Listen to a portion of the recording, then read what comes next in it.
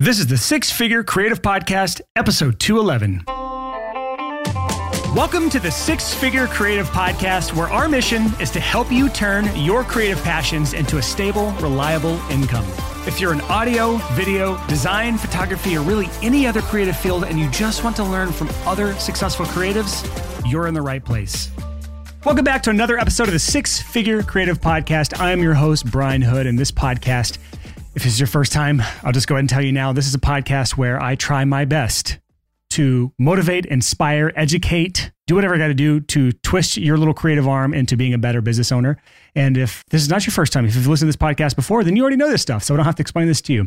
Our goal is to keep you in this business as long as possible, to survive as a freelancer.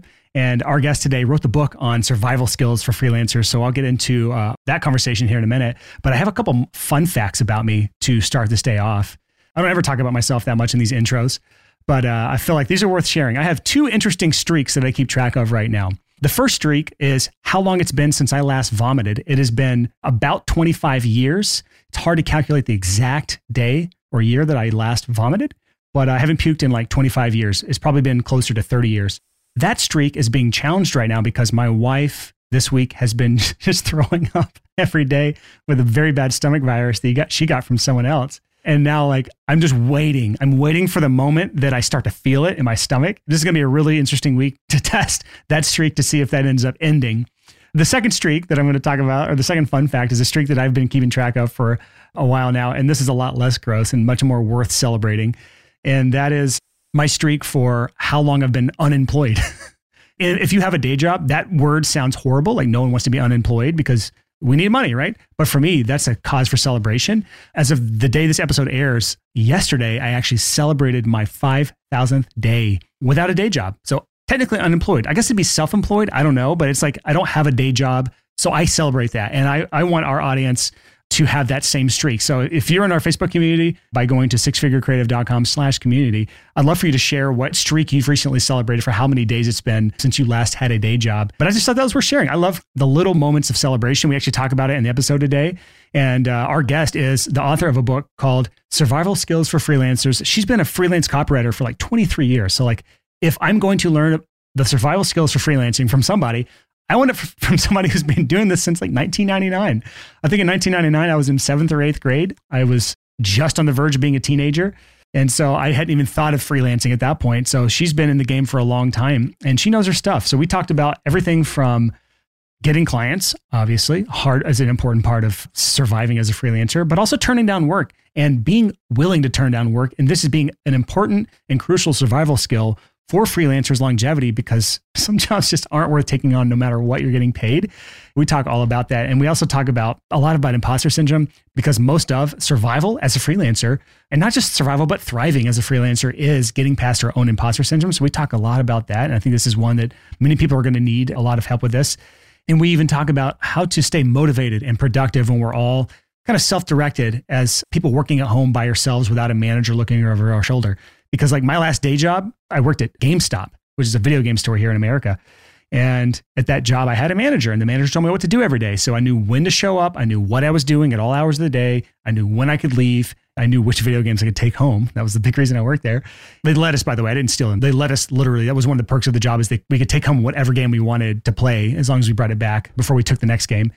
But I had a manager that told me to do all the things. And one of the things I had to learn when getting out of the day job into self-employment is I had to learn to self-direct. I had to learn to set myself up for success. And we talk a bit about that, especially towards the end of the interview. So I'm going to stop talking about this interview, but I think it's a wonderful one. So here's my conversation with Sarah Townsend.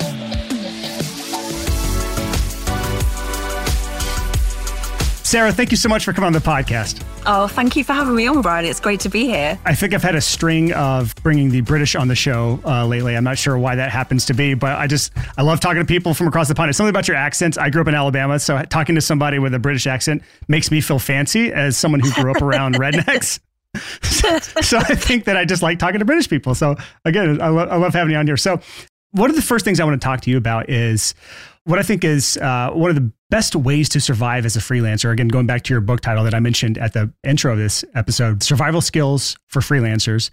There is a skill, I like to think of this as a skill, of turning down work that people, I think, in our industry are really bad at, because In some cases, we feel like we have to say yes to everything because of the business element.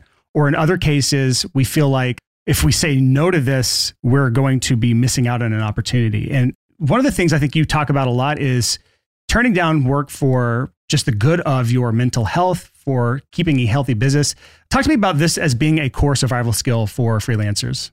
Yeah, well, I think certainly having the ability to say no is definitely a core survival skill for freelancers. And I believe that when we start out in the small business world, I think that we feel that we can't do that. We feel that we have to say yes to every piece of work that comes our way. And whether that's just from a fear or a lack of understanding on how to say no and kind of save face or to not offend anybody, I'm not sure. I do talk about a strategy in terms of this comes round to getting to know people within your area of business, other freelancers, building your community and making connections through social media and the like. Because one of the positives of having a really sound basis of other freelancers that you can rely on for support, advice, help, collaboration, for example, is actually having somebody to recommend when you don't want to take the work on. And that's really important. So having a community to refer this work off to, I think this is like one of the most polite ways to turn down work because you're not letting someone down. You're just redirecting what could be a potentially nightmare client or just someone who's not a good fit for you. And I have a couple questions about this. Before I even ask those questions, I want to say that one of the most important parts about turning down work is putting yourself in the position where you can afford to turn down work, which comes with a whole other slew of things that we have to get done, like client acquisition, having savings for a rainy day, all these things. We'll get to that in a minute. So for anyone who's like, I can't afford to turn down clients, we'll take care of you. But for those who are in the position where you are saying yes to work you should not say yes to, one of the things you're saying, Sarah, is to have a good referral network that you can send this work off to. But what if it's a client that like you would never want to pawn off onto even your worst enemy? Like you don't want to refer it out. Yeah, that is a tricky one. I can't think that has ever actually happened to me. I mean, I guess anybody who approaches me for work wouldn't necessarily know that is my strategy, that if I don't want to take on the work or I don't have the capacity to take on the work or I'm outside of their budget, which I regularly am, they won't know that ordinarily I would refer them out to somebody within my network. So I will just quite confidently just say, this isn't the right fit for me right now. Good luck finding the right person to do the work, and do keep my details if I want them to keep my details. If I don't, then I won't mention that. But yeah, it's really important to say no to the work that doesn't fulfill you. It doesn't get you closer to where you want to be, perhaps with your business. Certainly say no if they're showing any signs of perhaps not respecting you and valuing you as an individual. Sometimes clients do come to us and they do this thing of sort of belittling what we do. And they may say, oh, it's only half an hour's work, or it's only half a day's work. For me, that is a red flag straight away. So I'm the expert. They're coming to me because they trust or they value my opinion, in theory. And what tends to happen when you take on work that you have that initial kind of gut feeling of, something doesn't feel quite right about this.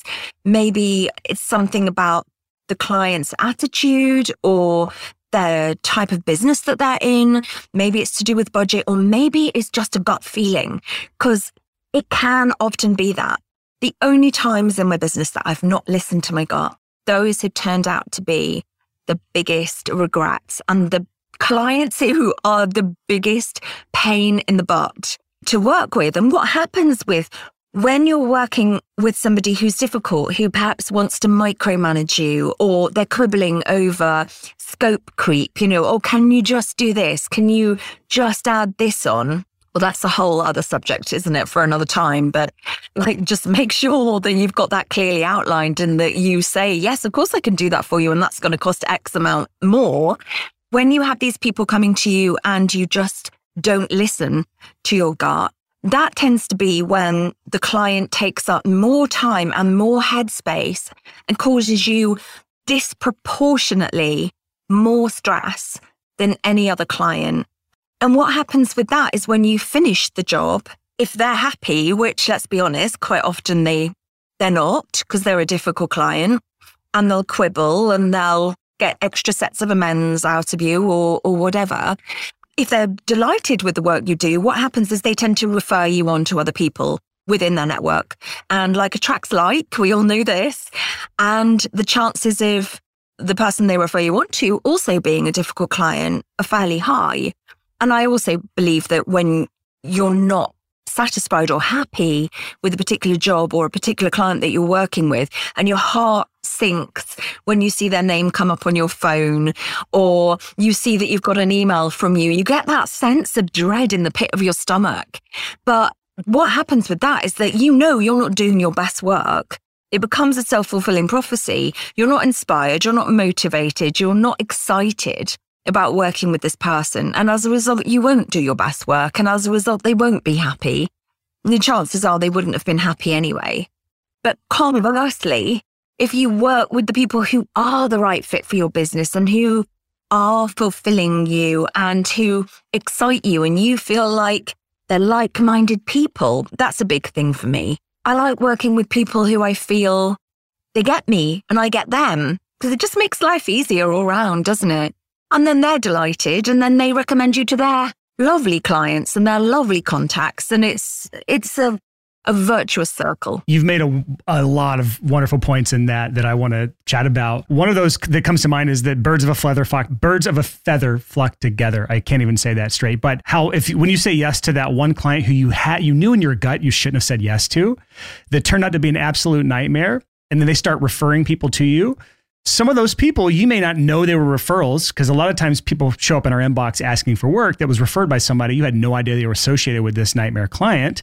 And now you're saying yes to more nightmare clients who may not be showing the same red flags that this first person shown. So now you are making a very bad pattern in your business. You've got this referral network of potentially bad clients. Whereas if you just said no to that one who in your gut you should have said no to, you would have avoided all that pain. And that's assuming that you even did a good enough job for them to want to refer you. What's going to inevitably happen is they're not going to be happy about anything you do. And man, I've made this mistake so many times. Anyone listening right now, I cannot tell you how much of a survival skill this is, because it's like a skill you have to hone and practice over time, saying no to work that you may need right now, because as freelancers, we can be feast or famine. It shouldn't be, it doesn't have to be, but we tend to be feast or famine. And when we're in those famine seasons, we are desperately grasping onto the clients that are coming in at that point. And it can be difficult to say no, but what happens inevitably is we start to fulfill on that work, and work picks back up again. And now we're dealing with this nightmare client dragging their heels, doing all the scope creep nightmare stuff, not being happy with anything we do. And we're missing out on these wonderful opportunities that are coming up all along the way, that if we would have just waited a little bit for the slow season to pass, we would have now seen the light at the end of the tunnel and said yes to all these other clients. So this is definitely a survival skill that we have to have, is being able to say no. And I think it's for our mental health, because what happens when we get these people, and we should probably talk about this, is they beat us down and they hurt our self-worth, which hurts all sorts of areas like our pricing. It can give us more imposter syndrome, which I know you talk a lot about, but there's just so much to this one thing. Absolutely. God, there's so much there that I want to unpack from what you said. There's one thing that I kind of want to share that's a tip that you basically said about you may get clients coming to you and you may not realize that they've been referred from that particular nightmare client. It's always good practice to ask anybody who comes to you how they found you. If somebody books a discovery call through my Calendly link, one of my Calendly questions, that's like a scheduling link. I don't know if you guys use that over there. We love Calendly on this podcast. I always recommend it. It's a wonderful tool. It's great. So simple to use. But I just have one of my questions just saying, how did you find me? So if somebody recommends me, I want to know, I want to thank them or avoid them as a result. But yes, the thing that is kind of, it's surprising, I think, the way you think about it logically, that turning down work is going to leave a big gap in your schedule. But what it actually does is frees you up time and headspace and the mental ability to attract the right clients and to focus on the work that really will bring you fulfillment. And when you're doing your best work and it boosts your confidence and your self-worth, as you say. Yes, working with these people, it can have a seriously negative impact on your self-worth. And what we're looking for is to work with the clients who respect who we are, who are prepared to work with us as an extension of their team. So I always kind of look at it as being on a separate, even level. Whereas the clients who don't respect you, they see themselves up here as they're the client and you're the lowly supplier. And every interaction that you have with them, it just tends to compound that feeling that you're not as good. You're not good enough. And that's a horrible way to feel.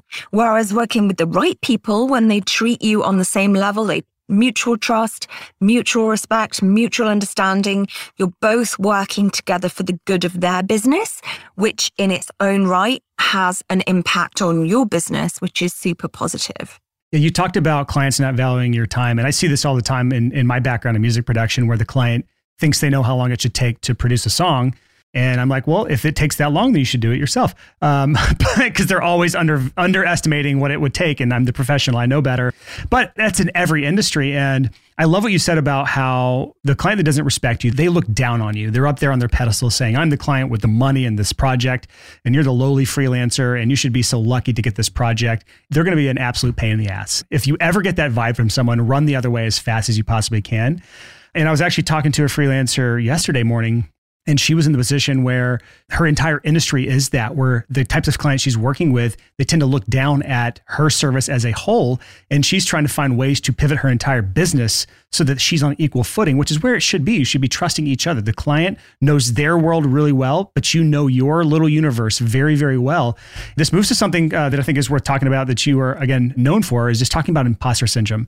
There was research that I heard you talking about, that 76% of freelancers don't feel talented enough. I know that the clients not valuing us, clients always telling us how things should be done, clients haggling with us because they think it should be this much time or this many hours, that can start to battle away or wear away at us in our mental fortitude towards, maybe I don't know this stuff. Maybe I'm not good enough. Maybe I don't have enough talent to get the clients that would respect me. Like, how do we start to deal with that and unpack that as creatives specifically? One thing that I found interesting, just to kick this off, is to say that I've done a lot of training now of freelancers and talks about this. And I discovered in my research, 86% of UK professionals, 86%, even higher than 76% of freelancers, have suffered from imposter syndrome, or that's at least have acknowledged or admitted to this survey that they've suffered from it. So it's so much more common than people realize. Even professionals, I've sort of started as a bit of a hobby, kind of collecting quotes from people who you just consider to be legends. Tom Hanks, Serena Williams. I've got a quote from Stephen King, who wrote one of my absolute favorite books about writing, which is cunningly enough called On Writing. There's a quote in there about how he questioned whether it was worth publishing a little book on writing. Would anybody actually be interested? James Clear, who wrote Atomic Habits. David Attenborough, who is an absolute legend here in the UK, naturalist. It's everywhere. So I think one of the ways in which imposter syndrome has power over us is that feeling of, oh my God, I'm the only person who feels like this. I think just that realization that actually everybody from time to time gets these feelings of self-doubt and, I'm going to be found out, like I don't really know what I'm doing and I'm a fraud and all these things. But it really does impact everybody from kind of the intern to the CEO. So certainly in the creative industry, particularly when we're freelance, I think one of the dangers of working for yourself is, unless you're working in do you call it co-working in the States? Yes, co-working spaces, WeWork and things like that, yeah. Sure. So unless you're working in a co-working space or you're part of a regular network and you have the opportunity to talk to your peers about these feelings and actually you feel okay with opening up and being vulnerable, and as Brené Brown says, it's a sign of strength, not a sign of weakness, right? Actually feeling that if you're working on your own, you're isolated, you're physically isolated and kind of mentally isolated from other people who are doing the same or a similar job to you, it's very easy to feel that nobody else understands what you're going through. And I actually think that compounds the strength of the feeling, and we can take away a lot of its power just by talking about it. I don't mean navel gazing and kind of going all like, oh, woe is me, I've got imposter syndrome, but actually just going, oh yeah, God, I'm worried about doing this talk next week. Oh, well, I did one last week and it was fine and you'll be great. You've got this. Just having a few words of encouragement. That's something that we do tend to lack when we work on our own or isolated. So I share 6 strategies for dealing with imposter syndrome in the book. And they are things like kind of start to gather the evidence of the fact that you do know what you're doing.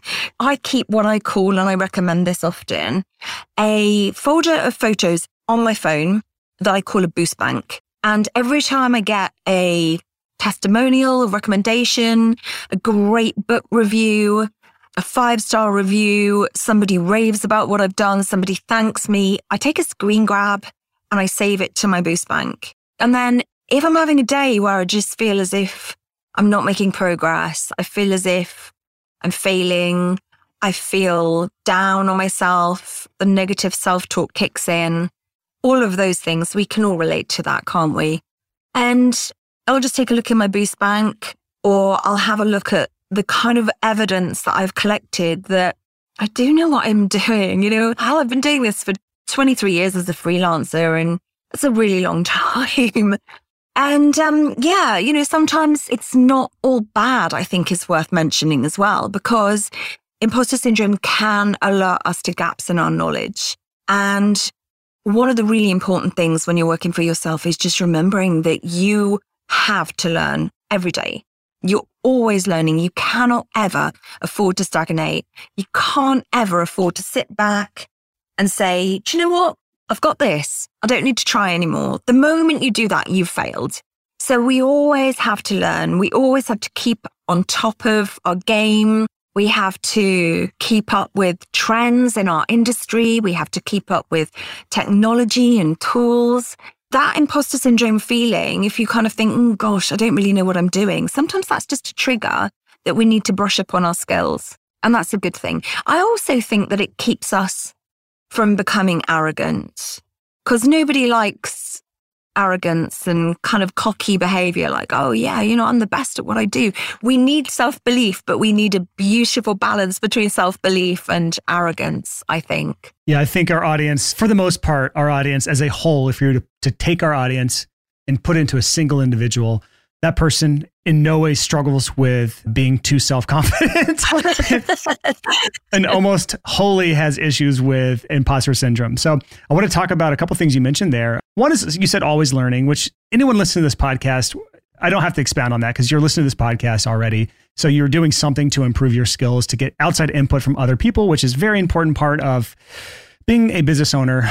We have to improve our skills. And myself, I'm an Enneagram 8, for anyone who knows that. I tend to go to a 5 in stress, which just means the endless researcher. When I'm stressed out about something, I naturally go towards learning new things, which is actually a pretty interesting way to deal with my imposter syndrome. Is like, this is my 211th episode of this podcast.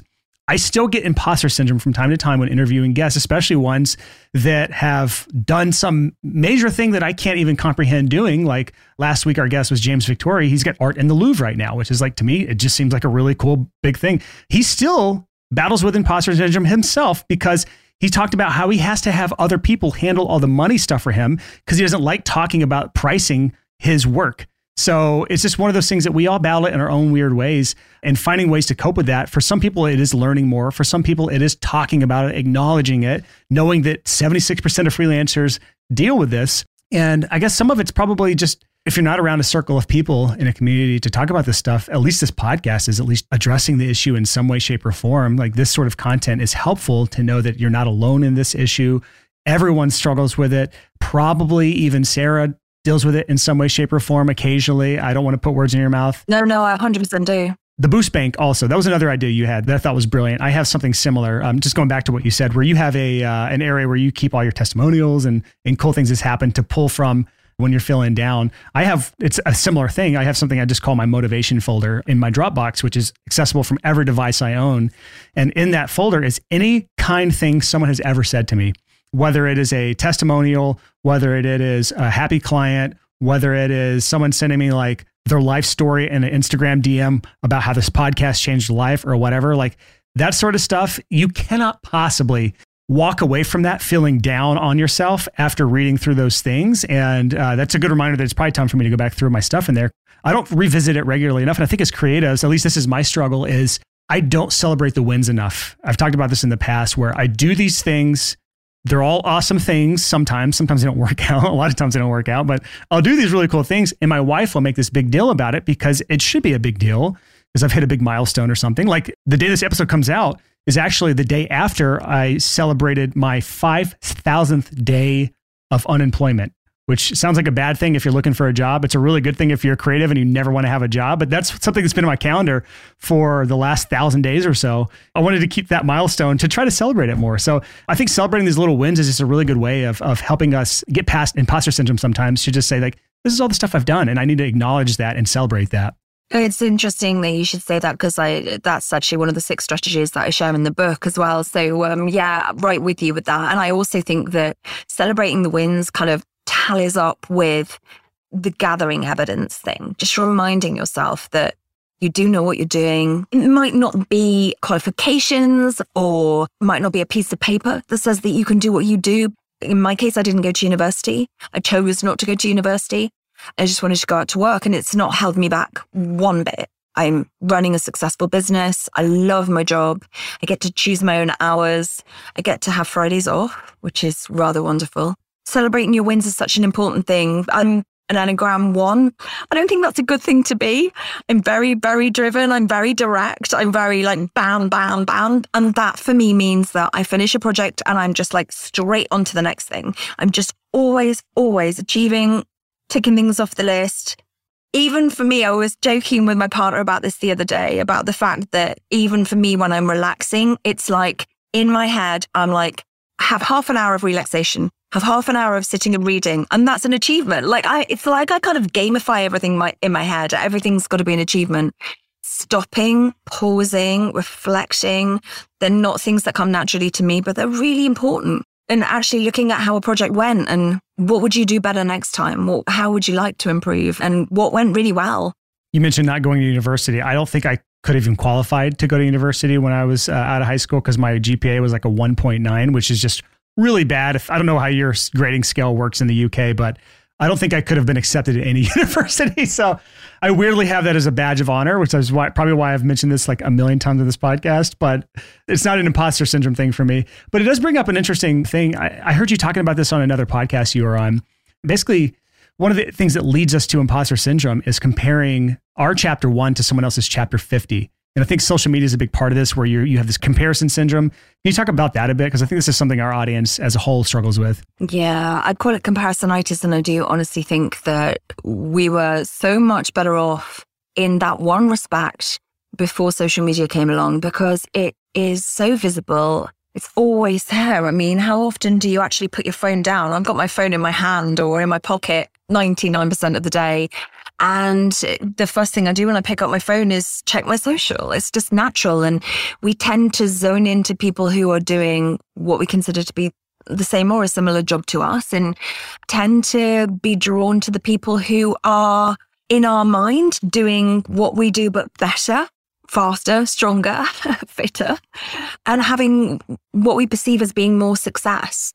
And there's an element of wanting to keep a track of what other people are doing, because it can inspire us. It can give us ideas that we can not copy, but we can adapt for our own social media presence and kind of transform into being part of our own personal brand, like put our own hallmark on that thing and adapt and use it. But when we start comparing ourselves and our progress and our output to something that someone else is doing, that really in itself has a very negative effect on our self-worth. I always say it's better to just stay in your own lane, and the only comparison you really need to do is, it's cheesy, okay, I warn you, but you today with you yesterday. Because as long as you're making progress in your own lane, that's really all that matters. Anne Lamott said, don't compare your insides to other people's outsides. And I think that's precisely summed up in social media. What we have to remember is that social is obviously edited highlights. It's only the tiniest surface.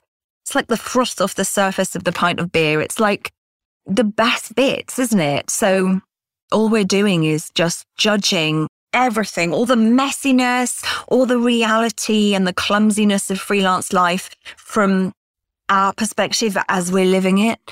And actually, we're not giving ourselves permission to edit out the bits that we're not seeing from other people. And as you say, the chapter 1 versus the chapter 50, when I first started doing video, for example, I was going to name drop it, but I won't. It's so bad. I recorded a video and I scripted it because I thought I can't just talk. I scripted it. And then I had this auto cue type software thing. And I thought, this is going to be great. I'm going to come across so professional. And I did. I was professional, but I was wooden as heck. And I look back at it now and it's mortifying. Whereas now I just talk, and I've kind of embraced the fact that when I do webinars and when I speak on stage and when I speak at events, nobody is going to get polished perfection because that is just not me. I tend to go off at tangents. I tend to forget what I was saying. I'm a bit... I remember doing a podcast interview once and I'm really into birds. So I looked out of my window and usually it's actually not now because I can see the sunshine outside, but usually I have to keep my blind shut. And a bird flew by and I went, oh, look, a heron in the middle of a podcast interview. So yeah, it's just kind of embracing you do you, embracing who you are and what your own personal strengths are. And don't try to be like anybody else. Take inspiration from other people, sure. Take inspiration from people who are perhaps a couple of steps further forward on the journey, but don't be critical. Give yourself time. Like the first time of everything for everyone is rubbish. We just get better and better and better with practice. Yeah, and I bring my wife into this podcast a lot as far as bringing up the things that she's going through in her life, because it's probably easier for me to think about and relate to than it is my own problems and issues. But she has a TikTok account. Go follow it if anyone's listening. Meg's Tea Room. I'm going to give her a shout out. And she's grown it to, 35, 40,000 followers at this point, which is bigger than our TikTok account, which she's doing great. But all along the way, she's just had these little moments of imposter syndrome and where she's doing the comparison thing. Someone who has 100,000 or 1 million followers, how their content looks, how it's performed, how it's done, how all of the elements come together and they're their chapter 60 moment. And she's on chapter 15, she's newer at this. She doesn't have the experience. And I have to ask her sometimes, would it make sense given the time, effort, and energy you've put into this, that it would look as good as someone who's 3 years into their account? The answer to that is no. It doesn't make sense for it to be as good as them. But if you look back at their content at the stage you're at now, you're far above where they ever were at the same point in the journey. And I think that's probably a much more fair comparison to make than looking at someone else who's 3 years into a skill or a social media account or whatever. Speaking of social and curated life and everyone else's highlights reel, let's talk about yours for a minute. You're pretty active on social, and as freelancers, social media, for the most part, shouldn't be something that's completely ignored. I've tend to ignore it my entire life. I'm not certain it's 100% required, but I see the value in it. And I think the way you do it, we were talking beforehand, you do social media in an interesting way where you fit it in between the downtimes in your day, where you seem to be active on there. I went to your socials and you're pretty active on it, but it doesn't seem to rule your day or week or month. It's just you fit it in the gaps. Can you talk about how you do socials and the effect it's had on your business? Yeah, sure. So I think for me, the way I do social is probably not the way that the social media managers would advocate doing social. I don't have a content plan. I never have. I don't have a particular time of day scheduled. You asked me earlier if I knew how much time in my week I spent on social, and I would say it fluctuates wildly from week to week, but I don't have a clue how much time I spend on there. As you said, I tend to do it when I'm waiting for something. I tend to do it if I get a burst of energy and a burst of creativity. I'll just capture it in the moment and I will do a post and I'll save it as a draft and I'll post it later when my audience is active. So I think, first of all, I wrote a blog post, and I also talk about this in Survival Skills for Freelancers, about how social media can be such an incredible positive impact in our lives as freelancers because it's free advertising. It gives us this enormous, incredible reach. It's always on. It's always a presence, whether you're there or not. The presence of your business and your personal brand is always there. So fantastic, great stuff. We can build our following with kind of, in some ways, very little effort, but also it can feel like a full-time job. And unless your full-time job is being a freelance social media manager, it shouldn't be. So it's really important to focus, I would say, on not trying to be everywhere and all at once, but instead to do a little bit of research on where your clients hang out, your target clients, and focus on those two channels, but only if you enjoy those channels. So say for me, if somebody said, oh, all my potential clients are on Facebook, I still wouldn't use Facebook. I have a Facebook page. I only keep it up to date just by default because I cross-post from Instagram, and I only started doing that recently. I hadn't posted on it for absolutely ages. I haven't updated my Facebook profile picture for about 5 years. It's just not my place. So I use the platforms that inspire me, that energize me, because for me, so much of business is to do with energy. If I'm feeling the positive energy or I'm feeling enlivened about something at any particular moment, that's the thing I want to be doing. That's how I often decide my business priorities. I don't tend to have goals. I always know exactly what I'm working towards. But if I create a goal, then that becomes my obsession. And that's not healthy because addictive personality, obsessive brain, it's not a good combination. But yeah, I would say stick to perhaps 2 platforms and do them really, really well. Learn how to do them well. But only use them if you feel comfortable with them. I mean, initially, of course, you're not going to feel comfortable if it's new to you because it will take some time to get your bearings and to work out what works well for you and to work out how to best engage your audience. Just make sure that you give something of yourself, like plenty of yourself, I think, really, rather than people saying, and I don't think this is so much of an issue in the freelance sphere, but people saying, oh, I have a business profile and a personal profile. And on my personal profile, I share pictures of my kids. And on my business profile, I share motivational quotes, but never the twain shall meet. So I was mentioning to you earlier, Brian, that I have an Instagram account that I've had for donkey's years that is all photography. It's all taken on my iPhone. It's all photographs of beautiful Cotswold landscapes because I'm lucky enough to live in the most beautiful part of England. And I have another account, which is copywriting. So that is about language. It's about words. It's language memes. It's personal stuff. It's also all the freelance stuff. That's where all the imposter syndrome, the mental health stuff, all the know what to charge, all this kind of stuff shows up. I enjoy it there because I've got a community there. Got close to 10,000 followers now, but there's a bit of a story behind that. Yeah, actually, I want to get to that story in a second, but I do want to mention a couple of things you said there because it's worth just kind of reiterating and giving my own thoughts on your thoughts. You talked about only investing into time, effort, energy into a platform that you resonate with. And I couldn't agree with you more. And I think that's why I've been so inactive on social media is because I don't utilize it. If I look at my phone screen time app, I average maybe 30 minutes per week on all social media apps total. Because I just don't like social media. I'm sorry. I go on there to participate in our Facebook group that has almost 10,000 people in it, and maybe 1 or 2 other groups that I participate in because I enjoy the communities, but that's it. And then the rest of it's me just checking messages that I get sent. That's my social media experience. I refuse to let TikTok's algorithm train to my personal preferences, so I never swipe on there. And that keeps me sane and gives me time back. But the area that I spend a lot of my time is listening to podcasts. And so that platform resonates with me, which is why I love doing podcasts. That's why I'm on a podcast now. That's my content medium of choice. And it's not social media. So with you do use social media, but you also use blogging as your content medium of choice because you're a writer. It makes sense. So for anyone who's like, I just can't do blah, whatever this blah is for you. Everyone has the blah thing that they don't want to work on because they hate it. It could be TikTok. It could be Instagram. It could be blogging. It could be podcasting. It could be YouTube. It's whatever these things are. You don't have to do it, but find the thing that works for you.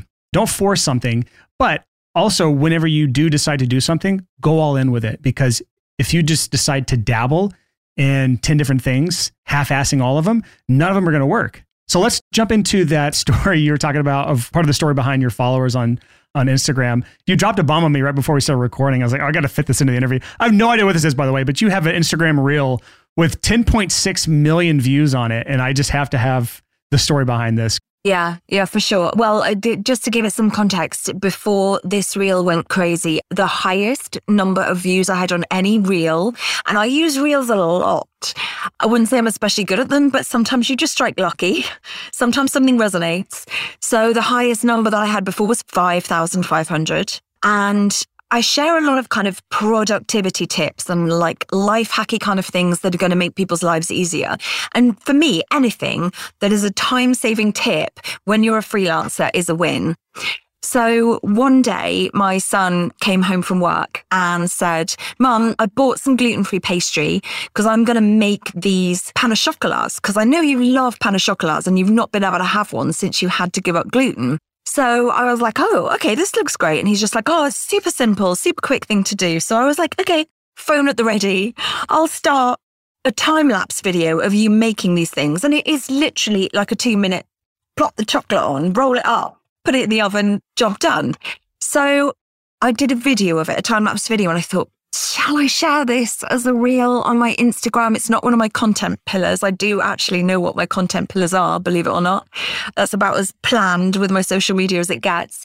But then I was sort of arguing in my head that maybe it was, because it was still a time-saving thing. It was still something that would kind of make people go, oh, that's a good idea. So I shared it. And it plateaued at about 4,000 views. And about 3 weeks later, I suddenly started getting 3 likes per minute on this video. And I thought, well, this is weird. Maybe somebody shared it. Somebody with a load of influencers shared it.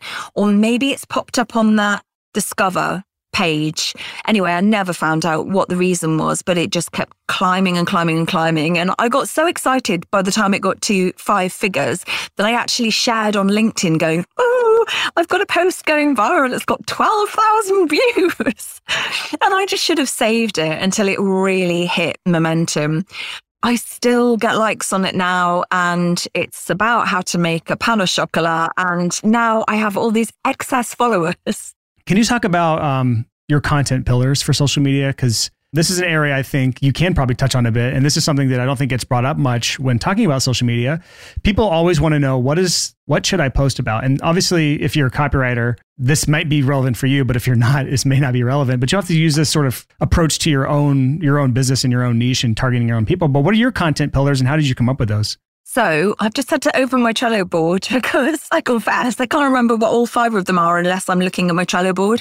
So I have this really, really organized Trello board that I set up after doing a 1-hour workshop that I booked through Instagram with somebody who is in what I consider to be my community. And it was something like £40 only. And I thought, well, I don't do any content planning at the moment. I probably could learn a lot from this.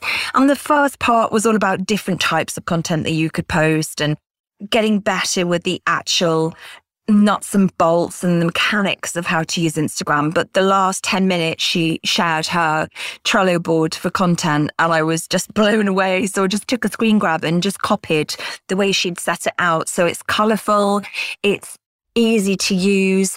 So my content pillars are obviously freelance life, language, which incorporates Confusables, which is to do with the next book, tips and how-tos, which tend to be the time-saving tips and the kind of life hacks and the productivity tips, inspiration and lifestyle, which is kind of a bit more like, particularly I do a lot of reading, so I tend to share a lot of book recommendations, local recommendations, kind of massively into nature, so kind of nature and walks and that kind of thing, and then how to work with me. So those are my 5 things. And then I have a kind of an inspiration section at the top of each of those boards, and then underneath I have specific posts. If I get stuck at any point, I can literally just go, okay, just go to the inspiration board and just get something from there. And I haven't got stuck since. I literally have not run out of an idea of what to post since. You use Trello, which I love Trello, by the way. I use ClickUp now, but Trello has been a wonderful companion through the years for me. But you just use Trello to organize any ideas you have for posts in those pillars specifically. Do you actually set aside time to brainstorm these things, or is this just an area for you to keep track of ideas? It's the latter. I know a lot of people use a tool, a software tool or an app of some sort to actually schedule their posts and to put their posts together. And I experimented with that, but I just found I got a little bit lost. So I just stick now. I have quite a strong identity, I guess. I wouldn't really call it my brand. It probably is my personal brand in some ways, but I know what my posts look like. So I tend to alternate from a kind of visual textual post and then a photograph, and a visual post and a photograph. So if anything, I run out of ideas of what to post from my photographs. I never run out of ideas of kind of my instructive tip posts, advice posts. They're all there. And it is literally, I just go into the board and I'll think, oh yeah, I'm meant to do a how-to post, for example, on saving hashtag groups. Because you know how time-consuming it is to type in hashtags. No, you wouldn't. I don't know anything about hashtags. I said that to the wrong person. But most of us, it's just kind of like, oh, what shall I use for my hashtags? I have and have had for a long time multiple groups of hashtags to mix it up, because it's good for the algorithm if you mix them up. So when I come in to put my hashtags, I don't have to type out 30 or however many is the flavor of the month. They're just all there. So I've got book related, I've got language related, I've got Cotswolds related, I've got freelance related, imposter syndrome related, all this kind of thing. So yeah, I have some specific ideas of posts that I haven't yet launched, and I'm never going to run out of ideas. I don't sit and brainstorm because I find I don't need to. Usually it'll be like buses. They say you don't get any ideas for weeks and then 3 come along at once. And that's very much the same with the way I use Twitter, actually. I have lots of automated scheduled posts, which my VA sorted for me. I wrote them and she sorted them, and they just go out as and when. So I'm always there. But when I'm actually there and my brain is in Twitter mode, it'll get a lot of tweets in one day and then nothing for a few days. There's a specific pillar you talked about that caught my ear that I think I'd love for you to talk about. Is you said content about what it's like to work with me or how to work with me. Can you talk about that? Because I feel like that's an actual thing that many people are missing on their social media strategy, especially if you're a freelancer, is actually having posts that are related back to what it is that you offer as a freelancer in order to get people to work with you. Are these like straight promotional posts? Are these just like giving you an overview of what it looks like to work together, like behind the scenes of you doing work? Like what do these look like and how do you do these? Yeah, this is the weakest of my 5 content pillars. I'm not the biggest fan of doing straight promotional posts, but I do realize that it's really important. For me, it's more about building up the know, like, and trust. So I will do things like the meet the maker kind of hashtag. So meet the freelancer, meet the business owner, whatever, where you kind of just introduce yourself again, rather than just assuming that everybody who follows you knows who you are and what makes you tick and some interesting facts about you. So I find those posts are super popular, just sharing a photo of me doing something that I love doing and kind of 7 facts that you didn't know about me. So the kind of quirky things that people wouldn't guess. I don't know if I class that under work with me posts. It's probably a bit of a cop-out saying that, but the direct posts that I'll do a post for the book with just reminding people who it's for, who it's helped, the fact that it's sold in 22 countries, the fact that it's got 350 odd 5-star reviews, all the kind of positive stuff, which actually after 2 years of releasing a book, you kind of feel like, oh, doesn't everybody know that already? I don't want to talk about it. It feels slightly cringeworthy, doesn't it? But a lot of people do it really well. I'm not one of those people. It's something that I'm working on. It's a work in progress.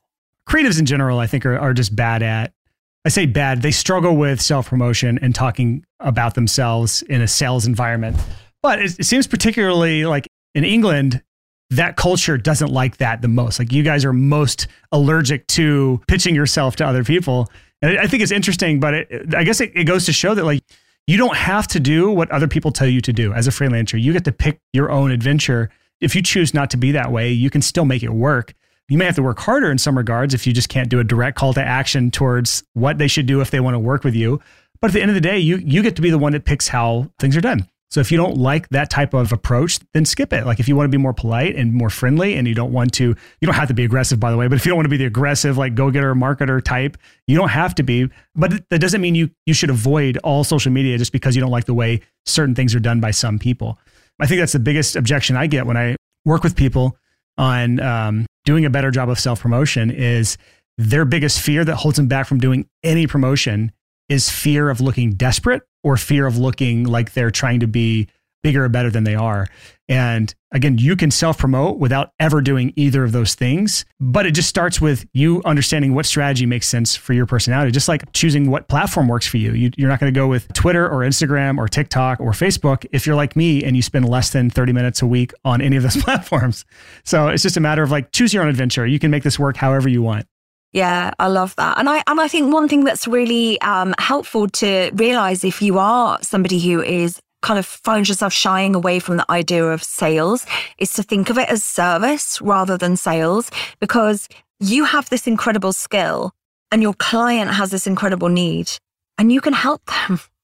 You can solve their problems. You can take away their sleepless nights. You can aid their stress by providing this incredible service that you provide. So you're actually doing them a favor by telling them about what you do and how you can help. Someone who probably has done a pretty good job of this is James Martin from madebyjames.com, I think is his URL.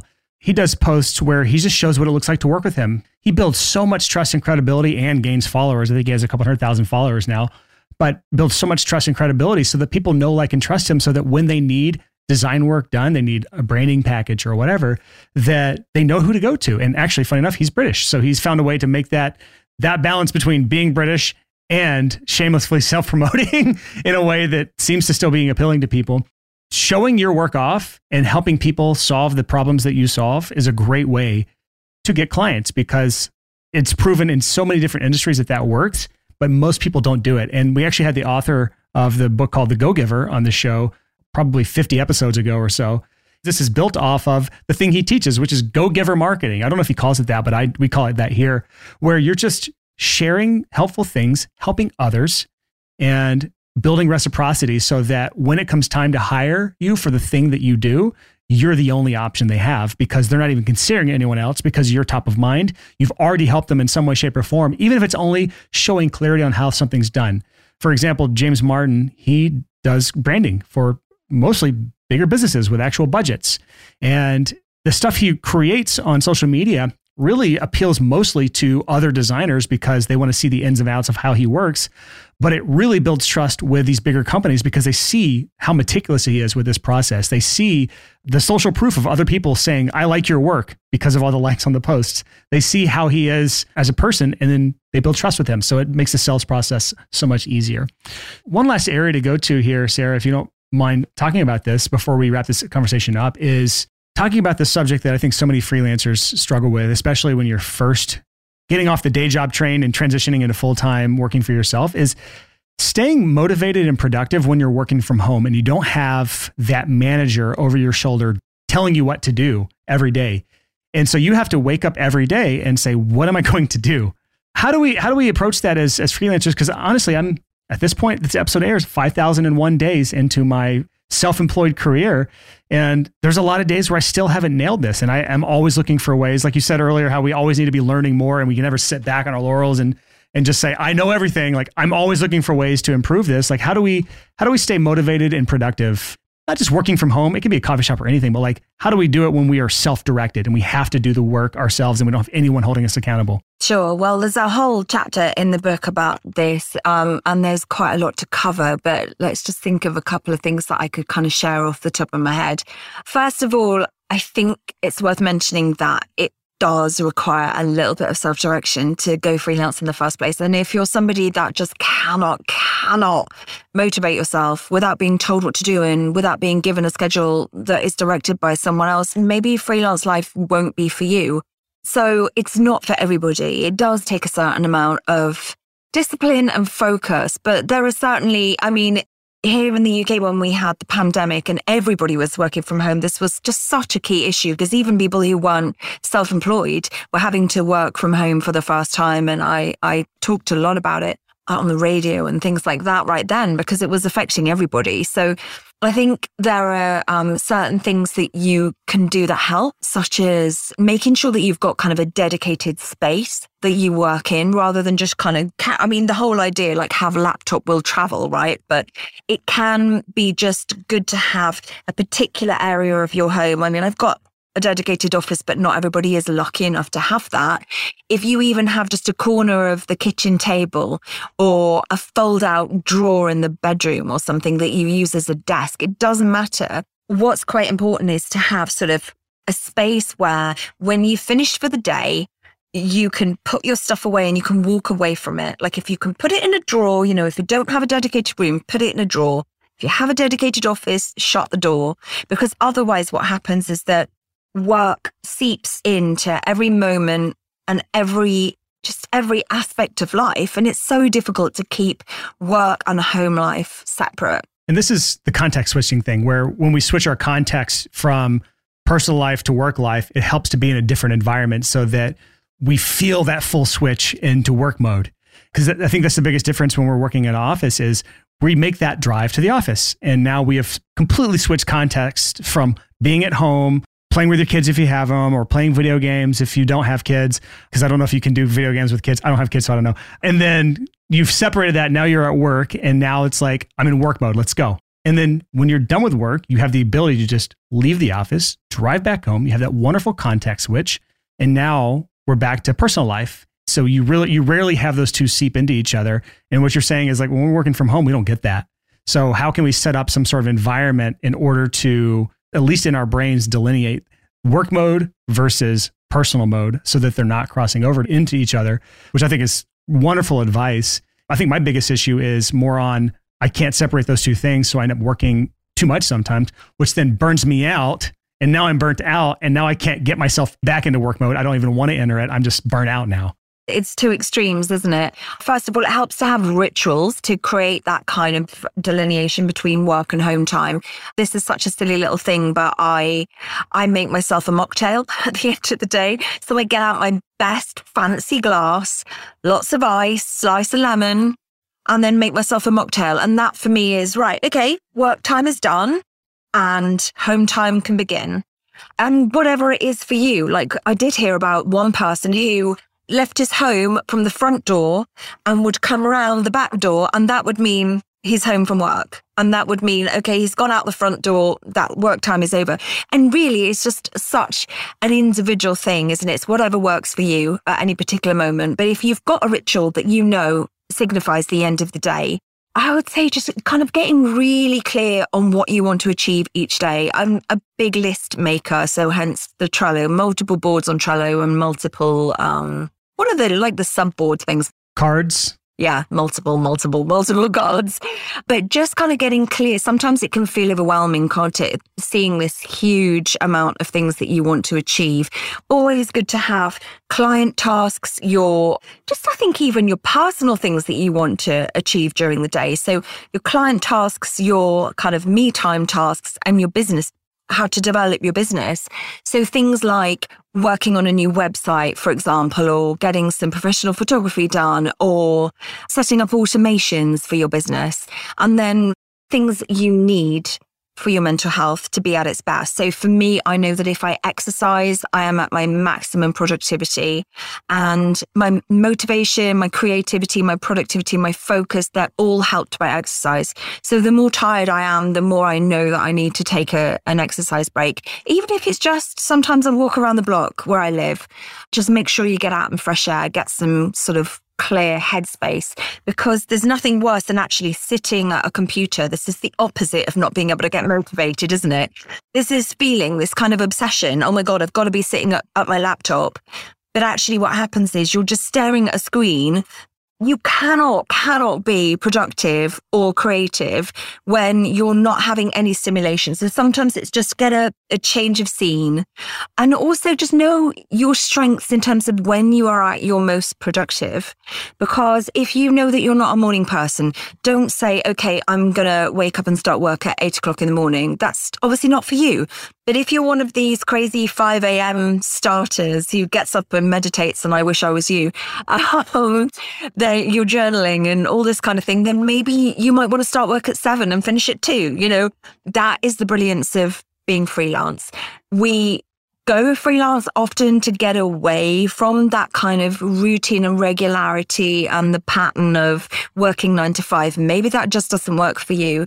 And part of what's the brilliance is that our clients don't know and don't need to know what hours we work, as long as we get the job done on time, on budget, and we're pleasant and enjoyable to work with. The lamest summary, pleasant and enjoyable. Always be pleasant and enjoyable. It was such a British thing to say. But you know what I mean? Like, my clients couldn't care less what hours I work. They don't care that I don't work Fridays. You know, okay, if they need to get hold of me urgently, then they can get hold of me. I'm just not doing client work on Fridays. And that is good for me. That has been a game changer. That's really helped my energy. It's helped me get so much done in the 4 days I have left, because I'm motivated to have Friday off. So whatever motivates you, know your strengths, know your busy times, know your best and most productive times, and play to that pattern. Design your week around your strengths. Yeah. And I've known that in my own life, I actually thrive in routine. And when my routine gets thrown off, my life goes into chaos. So that's what I found works really well for me. Not everyone's like that, but that's just where it works well for me. And so I build a lot of routine into my day-to-day so that, yes, I have the lists. Yes, I have all this stuff in ClickUp, my project management software of choice. But I also have the routine so that every day I kind of start my day out the same way. And because of that, I tend to have pretty good average days, and I don't have big highs and big lows. It's typically pretty good average days. And I can get so much more done if I have a lot of good, decent average days in a row than I can if I'm doing this up and down roller coaster of highs and lows all the time. So Sarah, I just want to say thank you so much for coming on here. Your book is called Survival Skills for Freelancers. We'll have links to that in our show notes at sixfigurecreative.com/211. That's this episode 211. Sarah, where can our audience go to connect with you or learn more about you, or what would you like them to do? If you sign up for my newsletter, that would obviously be the ideal thing. I would say go to survivalskillsforfreelancers.com to read more about the new book. You can sign up there and you can download a free chapter of the book as a taster. If you're interested in the new book, which is what I should really be directing people to, go to confusables.co.uk and you can also sign up there and be first in line for kind of updates on the new book, which is coming very soon. Or connect with me on social. I'm sure you'll share all the social links. Just if anybody does connect with me having listened to the podcast, do drop me a DM and just let me know that you found me through Brian's pod, because it's just great to know where people find me. It's always lovely to have a little bit of a story.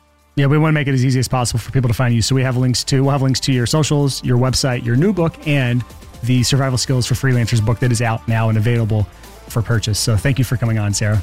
Pleasure.